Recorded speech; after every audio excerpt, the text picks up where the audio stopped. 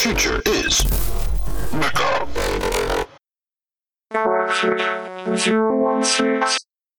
In the previous episode. The only point being scored today. Tap the jets for a speed boost. I saw sky out of the front of the cockpit. I was in the middle of it all. It was the world's fastest backflip, followed by the world's hardest belly flop. Confirm open flight. Black shapes began to rise up from between the buildings. The black square is an inertial tracker. You think you're a sim hero, but you're a real-life zero. Cooper was still watching and sneering from his office. Standing in line has to be the worst, most boring thing to do. I hate waiting to do stuff. But that afternoon, I was pretty excited to be waiting in line for the transit pad between Azalea and Coda. We're all going to Azalea's house for our first group trav. It was a short hop, 2 rings towards the city, and then clockwise, or west I guess, by a bit, to reach the pad nearest her house.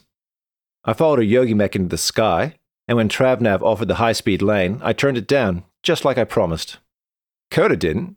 He group called us on our mini-tabs just to cackle with laughter at us as he zipped by overhead. "You promised," said Azalea. "Blame the sight of Prax's lumpy backside. I couldn't face it. Maybe you can." He ended up landing only a few moments ahead of us. It was just a short hop, so he escaped a punch in the arm. The 3 of us, along with Azalea's little sister Vivi, spent a lazy hour or so on her deck, eating bowls of popcorn, throwing pieces to Mr. Snorks, talking about what we could do over the quarter break, and going through shares. "The Weave Fest is on in the city," said Coda. "I think my current sequence, dull as it might be, has a real chance of placing. I've convinced everyone to come to rehearsals over the break, so I'll be doing a lot of that." "I'd go after Vivi, on a few of the days at least," said Azalea, throwing a piece of popcorn so it stuck in her sister's hair. Vivi didn't look up from her screen as she felt around for it, pulled it out of her hair and stuck it in her mouth. "When do you get your first mecha, Viv?" said Coda. 44 days, she said, still without looking up. "And 15 hours if it arrives before learning." "You're quiet, Prax. What are you going to do? Got some big sims?" said Azalea. I was quiet because I was responding to an invite. The Megastar League was planning a huge, multi-sim competition over the break. They had sent me a personal invite and a scratch start, so I didn't have to compete in the qualifiers this weekend. Most amazing of all, they were offering me 5,000 points just to participate, plus bonus points for every round I went in and multipliers for wins. There were 10 rounds of matches, not counting finals. I would be swimming in points by the end of the break. I could upgrade my rig, maybe even afford a new mecha. The baby had jets. That made its open registration worth a lot. I could finally get an 8-meter hardvac Ranger and show those Mechros heads how it's really done. I'm booking some major sims. I'll be banking points like Mr. Snork is banking that popcorn, I said, and threw the cute pig another handful. "I hope you both have time to come and watch my feeble efforts at Weave Fest," said Coda. "I wouldn't miss it," said Azalea. "You kidding?" I said. "I can finally get myself there. I'm not going to miss it." I'd been back home a while, and I was sitting at the kitchen counter eating cheese slices while going through the match schedule, working out what I should compete in to maximize my points, when there was a knock at the front door.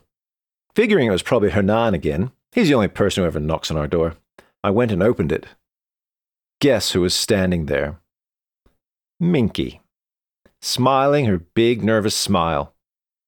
On the street, I could see her silver Metro mech and Davor's dark strutter standing next to it. There was no sign of Davor. He was probably still in his cockpit, as happy to be here as I was to see him. "Hey, Prax, your dad's just behind us on his bike. He said you'd let us in." What could I do? And why didn't Dad warn me? 2 visits in 4 days? And yesterday spent all night Veer calling her. "Come in, I guess," I said. I didn't want her to come in. What was I going to talk to her about? "Davor isn't ready to de-mech yet," she said. She held up her mini-tab. "I've sent him messages, but he's just ignoring me. He'll come out when the food arrives. I was thinking about ordering us calzones tonight. What do you think?" "We could just order pizzas and fold them ourselves." "Oh, you're funny," she said. No, I wasn't. Thankfully, that's when Dad whined into the street on his bike. He did that sliding turn into the driveway again. I think he was showing off. I'm pretty sure he was showing off. It made Davor pop open his canopy. There was a brief blare of loud music, hoarse shouting and crazy fast synth lines. He'd been sitting in there the whole time, behind his tinted plexi canopy, blasting his music and watching me. He ignored me until we were eating. I saw your Macross tryout, he said. How did it go? Said Dad. He flew off the field. Davor made a whistling noise and traced a steep arc through the air with his hand, which he banged into the table at the end of it. And wham! Into the ground just outside the danger zone. Were you okay? Said Minky. I hit the jets too hard. The baby's got a good sitting harness, so I was okay. The baby? You call it the baby? Said Davor with a derisive laugh. It does look like a baby, except for the color, said Minky. You didn't tell me you landed outside the danger zone. I was half out of the danger zone. Mecha safety is an obsession in my job, so I have to wonder how a mecha made it that far. That wasn't even the funniest thing, said Davor. He was enjoying this. He took out his mini-tab and swiped at it a few times. Look at this, later on. He put the mini-tab in the middle of the table where we could all see it. There's a video of the baby at the edge of the free mech section. One moment it was hovering off the ground. The next it was flipping over and slamming into the turf. Davor laughed. I started to curse Coda under my breath, but realized it was from a different angle. Oh my, said Minky. That had to hurt, said Dad and winced at me. Here's another angle, said Davor, and the video he showed was the one Coda had sent me. It had been cropped to put me closer to the center, but it was definitely it. He promised he wouldn't. And because I'm sure you want to see it, here's the tryout. There's lots of shares of that. It made Dad's eyes go wide. In the share, you could see me faint to the side, start to move back, and then I'm traveling up in the air. Jet's already cut off by the field system, but you wouldn't know it by the way I was moving. For such a heavy-looking mecha, its acceleration is, well, said Minky. But she didn't finish her sentence. She gave my father a look that I couldn't decode. Dad turned back to his calzone, cutting a piece off and wiping it around the tomato sauce spilling out of its innards. He glanced at Minky and at me. That big baby is faster than it looks, was all he said. Davor scowled and put his mini-tab away. It was my turn to smile. His attempt to make fun of me had backfired. After eating, Davor ignored me, which was perfect. He stayed in the living area on his mini-tab. Dad and Minky went out on the back deck. They were sitting out there and chatting. I was standing in the service area, looking out the window and the back door at them and feeling like I should be out there sitting between them or something. A message from Anu arrived. Home? Yes, I replied. Have you got it? No. Get it. Can't. Davor's here. Make an excuse. Get it. The drone's ready and waiting. Make an excuse. Make an excuse. I sighed and picked up one of the Robovacs and walked towards the front door like, I don't know. I was taking the plastic pig across to visit the Osorio's real pig? I wasn't being sneaky at all. I should have been sneaky. I let the door bang shut, and before I could open the storage bay, Davor came out behind me. What are you doing? Gotta vac my cockpit. I bet it needs disinfecting after yesterday. I bet yours needs disinfecting after Saturday. He stepped closer to me and brought up a fist. That was nothing. You're the one who cries at the thought of getting hit. He waved his fist in circles, watching me, waiting for me to cringe or beg him to leave me alone. I was so tired of it. What was the point? He got to punch me? Like it meant something? I saw the chunk of sink tree on the ground behind the baby. Just to change the subject, and to try and get him to leave me alone, I pointed it out to him. You want that, I said? I did throw away your old one. Wasn't that a nice gesture? And followed by a reminder that I overpowered him in that brawl. He walked over and kicked it, put his foot up on it, and tried to push it. It didn't budge. Really? You going to give this to me? Yeah, to make up for losing your old one. Aren't you so CO nice? I'll take it, but it doesn't get you anything. I'm still going to punch you. He went and climbed his mecha, unlocked the cockpit, and stepped in. Why don't you have a dock like a real house? He called down, then shut the canopy and mech'd over to the pad. He picked up the log with his dark strutter and waved it like he was getting ready to thump the baby with it. What's going on? I heard Davos mecha, said Minky, coming out the front door, followed by my dad. She obviously had good ears for mechas. Nothing's going on, I said. Davor reached over his shoulder and slid the length of Sinktree into the scabbard on his back. He popped open his cockpit. Can we go now? He called down. Minky looked at my dad and shrugged. I got another message from Aino after they left. Got it yet? Can't. We'll get it in the morning. He sent an explosion and a clock, then, message me when you do. I wandered into the living area where Dad was. Since I had my mini-tab out, I sat down on the couch next to him and sent a message to Coda. You promised you wouldn't share it! He knew exactly what I meant. Just business, old friend. Someone else shared your flop first. The cat was out of the bag, as they used to say back when they had cats, and kept them in bags. You haven't been tagged, so no harm there. No harm? He was kind of right, but he was kind of wrong. Or was I wrong for being upset? Was I angry at the other learner who shared first?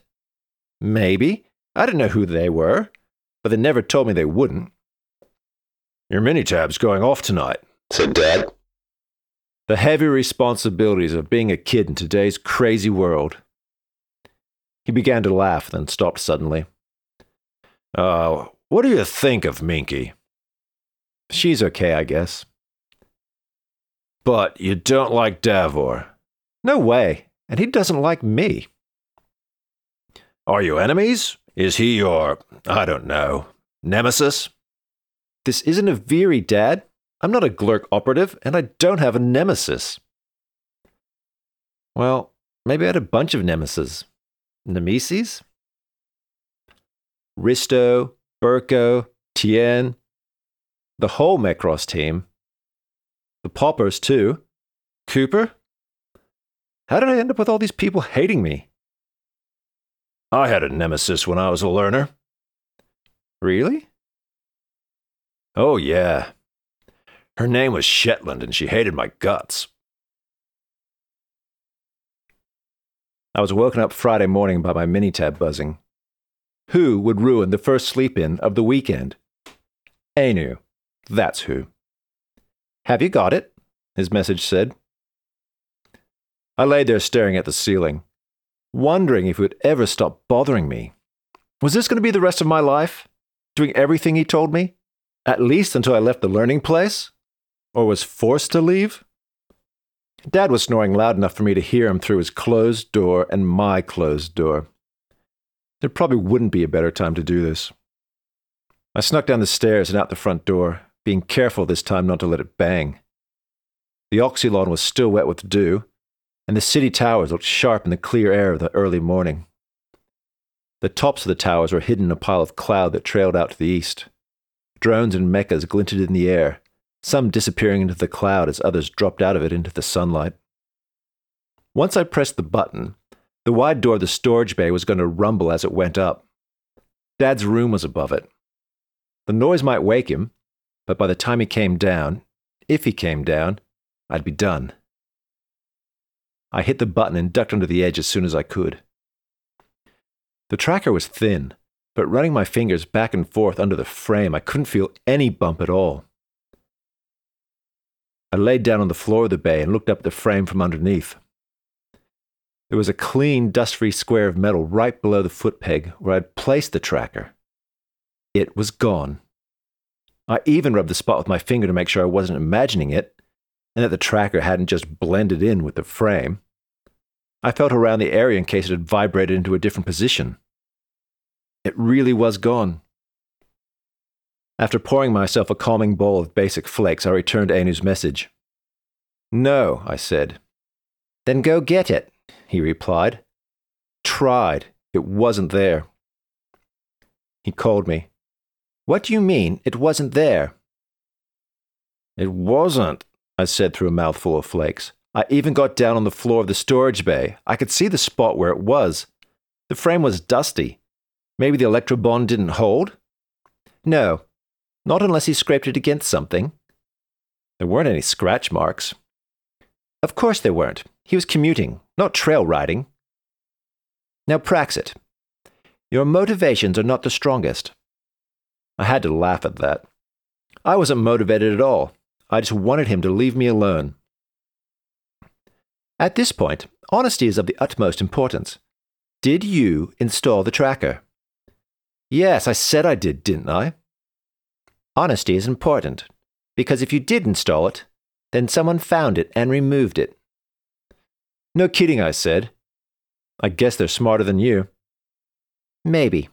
I will be in contact later. Do not bother messaging this ID. I'm shutting it down. With that, the call was over. Since I didn't have to qualify, I spent the day playing chainball, the king of mecha sports. It's called a sport, but chainball, played hard, is more like a battle. It had started off as a kind of mecha basketball, but over time it had grown into its own thing. The chain had been attached to make it easier for pilots to catch and throw the balls. Because of the chains, they had to make the balls heavier. Getting hit with the ball wasn't a foul, so players started swinging them around like weapons, kind of like an ancient flail. Players liked that, so they changed the ball from simulated rubber to a simulated hollow sphere of active alloy.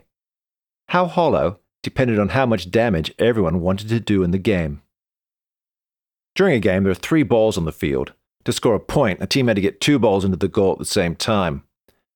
Once you grabbed a chain ball, you had 60 seconds to get it to goal, and you had no jets, so there's a lot of passing and running. There were a few rules, like if you had the ball and touched the ground with any part of your mecha except its feet, you had to let go of the ball. And there were fouls. You couldn't tackle mechas that didn't have the ball, for example. You couldn't punch or kick anyone either. But if you had the ball, you could thrash everyone and anyone. Get a good swing going on it, get it spinning around your head like the rotor of a drone, and it's going to pop the finger or wrist of anyone who reaches for it. Virtual cockpit protectors are a necessity. Unlike Tower Battle, you're not out of the game if you get popped. If you lose joints, you switch to being a battering ram, stomping in at full speed, head down, trying to knock them off their mecha feet. If your cockpit gets popped right off, well, then you are out of the game. Your mecha is left littering the field, players might throw your cockpit at each other, your mecha's body might get used to barricade the goal mouth, but you're sitting out the rest, watching it from your sim rig. The long chain is handy for popping cockpits. 2 players will often run, with one holding the chain near the ball, and the other holding the free end, hoping to trip or decapitate you. Great players can whip out the free end of the chain, wrap it around your mecha's neck, catch the end as it returns, and pull your cockpit right off. It's brutal fun. It's so brutal it's only ever simmed. I don't normally play it, but Feng messaged me when I logged into the main sim node. He was bored and looking for teammates for a game. "What are you piloting?" he chatted. "Hardvac Ranger every time," I said. "Because I love them." "You?" "Orbitech." "Nice. I'll try and keep your hands full." Orbitechs were made for deep space assembly. Space stations, docks, cruisers. They had powerful arms attached to huge shoulders for pulling together and holding together the beams, plates, and cables that make up things like a modular refueling dock sitting out in the asteroid belt. There's no gravity in space, but everything still has mass, and you need extreme mecha strength to lift, move, and hold construction modules. They're also a good choice if you like spinning chain balls and aren't concerned about making good speed as you travel down the field. Players were popping in, joining the team, so I guess he had sent out a bunch of messages. "You in the Megastar comp over the break?" he chatted at me. "Yeah."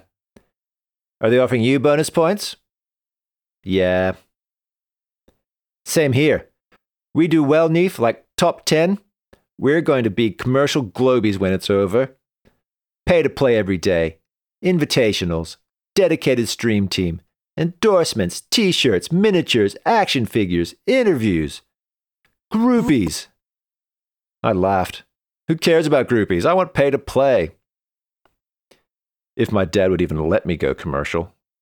It's every simmer's dream to be not just a tag, but a face.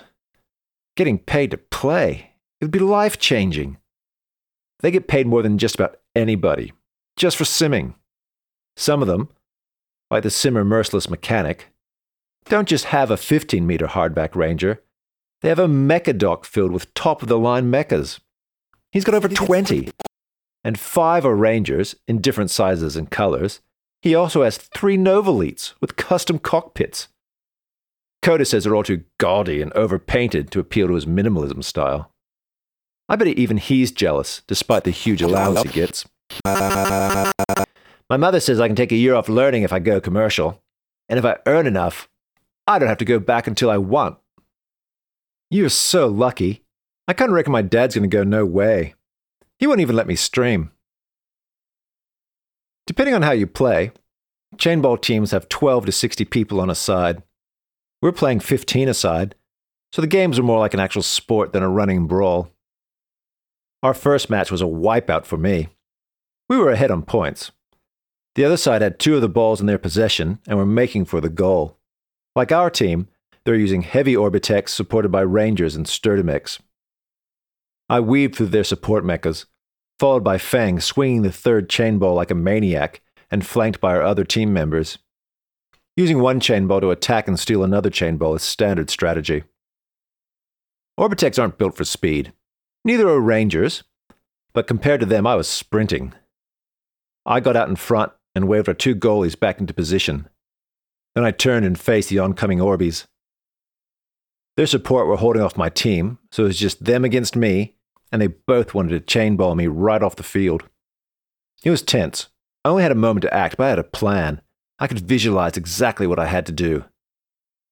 I whispered it to the mecha, which did nothing because it wasn't the CO baby. Wham! Wham! I was back in the lobby, out of the game, and aware of the seat of the sim rig and the veer set on my face. Wrong mecha! How did I make that mistake? I had to sit there and watch the team win the match without me. "Did you lag?" chatted Fang after it was over. "Something lagged," I chatted back. That something was my brain. The baby's effect on my simming was getting worse the more I piloted it. Brutal timing. Up for another? Bring it. The next game I did better. I kept it simple. Lost both my arms from the elbow down. The left one I lost tangling with a chain. But that was the other player's mistake. With most of the chain wrapped around my ranger's arm, I was able to pull it out of the Sturdimex grasp, wrecking their hand, sending simulated mecha fingers flying through the air. With no hands myself, there's no way I could untangle it. I followed Fang to the goal as our supports blocked and bulldozed the opposition out of the way. When he balled a goalie's cockpit off his shoulders, wrecking the final defense, and threw his ball in to score, I simply launched my entire mecha across the line. It still counted. Brutal finish, he chatted afterwards. You're the one who knocked that cockpit off, I chatted back. We should team up like this for series over the break. I'm only doing solo sims. So, we can have each other's backs. Until it's just us. I liked Fang, and I didn't distrust him. I can't say I really trusted him enough to team up. I'm a lone simmer at heart. I'm used to working solo. Me too, but lots of simmers are talking team-ups already. Some are even getting paid to team up. Getting paid? By who? Don't know, but you saw it in your final. What do you mean? The other players. They're paid to work together until they took you out. Nah, that's crazy. Not crazy. Was chatting with Aurora Bora, Remember her? She told me they were paid. They didn't get the bonus, though, because you tore them apart. Battle Pig? Was that the player's name? I remember her telling the others to keep to a plan. It was all organized? I don't believe it. I'll bring her into the chat. Never mind. It's the middle of the night in New Stockholm. I've pinged her and told her to chat you.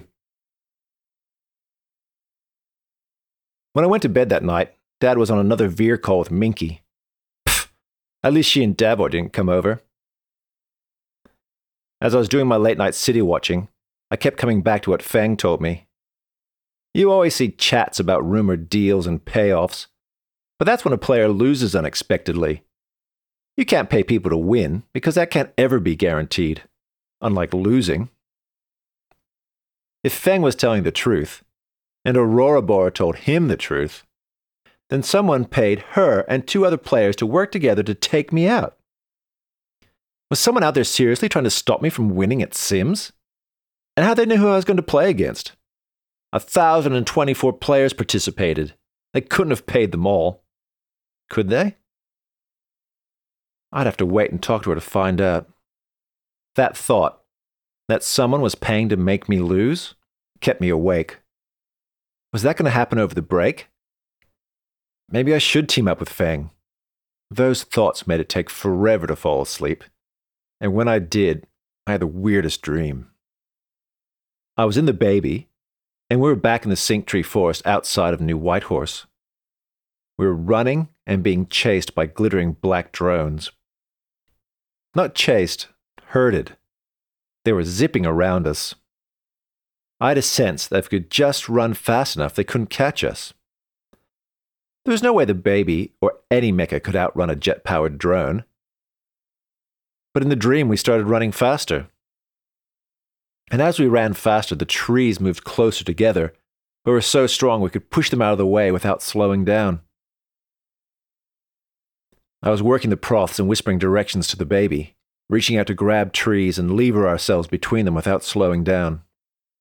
Then I reached out for a tree, and not only did I feel its shape through the feedback from the prosthetics as I gripped it with the mecha's hand, but I felt the texture of the bark under my fingers. I was surprised, but I kept running, only to grow aware that I could feel the ground against the soles of my feet. I could feel the shape of stones, the ridges of raised tree roots. I kept running and I could feel the wind against my face. We reached a wide creek, and the water rose cold around my foot as we stepped into it. The drones were gone. The mecha and I were alone, standing in the creek under the shadows of sink trees. I bent over, and in the reflection I could see the cockpit, but I couldn't see into it. I brought a hand up to the cockpit, and I could feel the canopy under my hand, and I could feel a hand against my cheek. The feeling spread. I could feel my skin, but it wasn't my skin. It was active alloy. I couldn't feel the profs in my hands anymore. My hands were the mecha hands outside the cockpit. I wasn't even in the cockpit. I was standing in a creek staring at my green active alloy hands. I wasn't breathing. I tried to breathe, but I couldn't. I didn't have a mouth, a nose, a throat. I didn't have lungs. I was suffocating. I panicked, took 2 steps down the creek, and woke up in bed gasping. As I sat there panting, catching my breath, I was sure I heard the sound of servos from outside. The nightmare faded, washed away by the familiar reality of my room, the curtains glowing with the city light, moving in and out with the nighttime breeze. As I moved to the window, I heard a thump and what sounded like a groan. I opened the curtains a crack. There were 2 dark figures on the oxylon in front of the baby. One was laying on the ground. The other was squatted over them, back to the window, doing something to their waist. Abruptly, the figure stood, looked up into the sky, and raised their arm. They kept that arm straight up, and somehow both figures began to rise into the air. The one on the ground dangled from the waist. That upright arm must be holding a cable of some kind, thin and black and invisible in the night. There must be a drone on the other end of that, but I couldn't see it or hear it. The figures slowly turned as they rose, and I saw the face of the one standing. Except it wasn't a face. It was a cluster of lenses.